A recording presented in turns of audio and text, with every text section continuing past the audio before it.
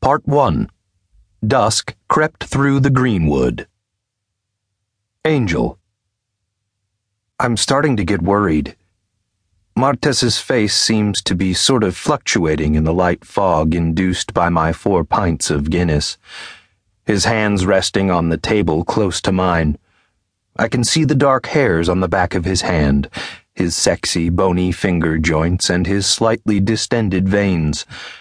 My hand slides toward his, and as if our hands were somehow joined together under the table, his moves away in a flash, like a crab into its hole. I look him in the eyes. His face wears a friendly, open, and understanding smile. He seems at once infinitely lovable and completely unknown. His eyes are computer icons, expressionless diagrams with infinite wonders behind them, but only for the elect, those able to log on. So why did you ask me out for a drink? What did you have in mind? Martes leans back in his chair, so relaxed, so carefree. Some good conversation. Nothing more? He looks at me as if I've exposed something new about myself, something disturbing but paltry, a bit compromising, but not something that will inexorably affect a good working relationship. It's more as if my deodorant were inadequate. I have to tell you honestly that I'm not up for it. My heart starts pounding and my tongue responds on reflex, acting faster than my brain. It was you who began it. When we were little and there was a schoolyard fight, the most important thing was whose fault it was, who began it. And as I go on, Martes looks at me as if I weren't responsible for my behavior. I'd never have let myself in for this if you hadn't shown me so clearly you were up for it. As I've told you, I'm hot shit at avoiding emotional hang-ups. If I've really no good reason to think the other person's interested, I don't let anything happen. Not a thing. Hell, I don't even think it. Memories are crowding through my mind while I'm sounding off, too angrily, I know.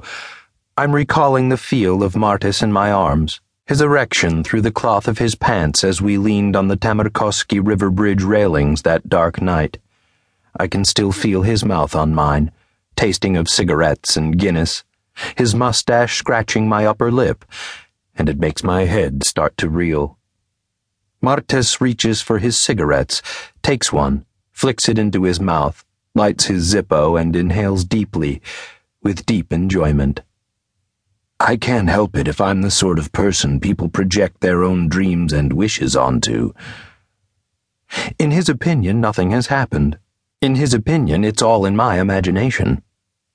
I crawl home at midnight, staggering and limping.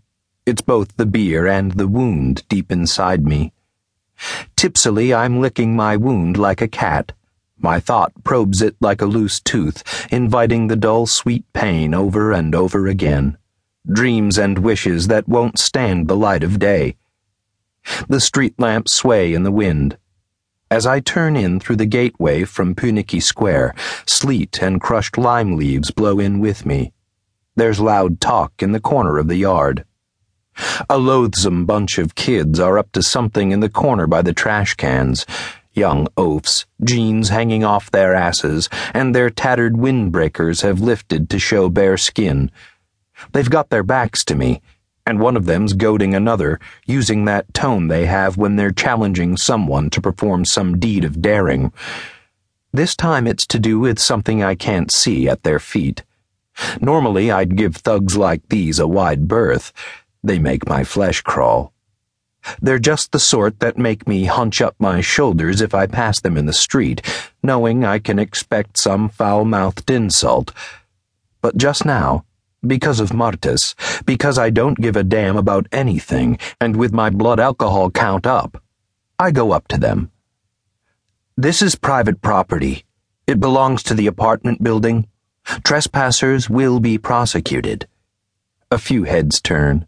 They sneer, and then their attention goes back to whatever's at their feet. Afraid it'll bite?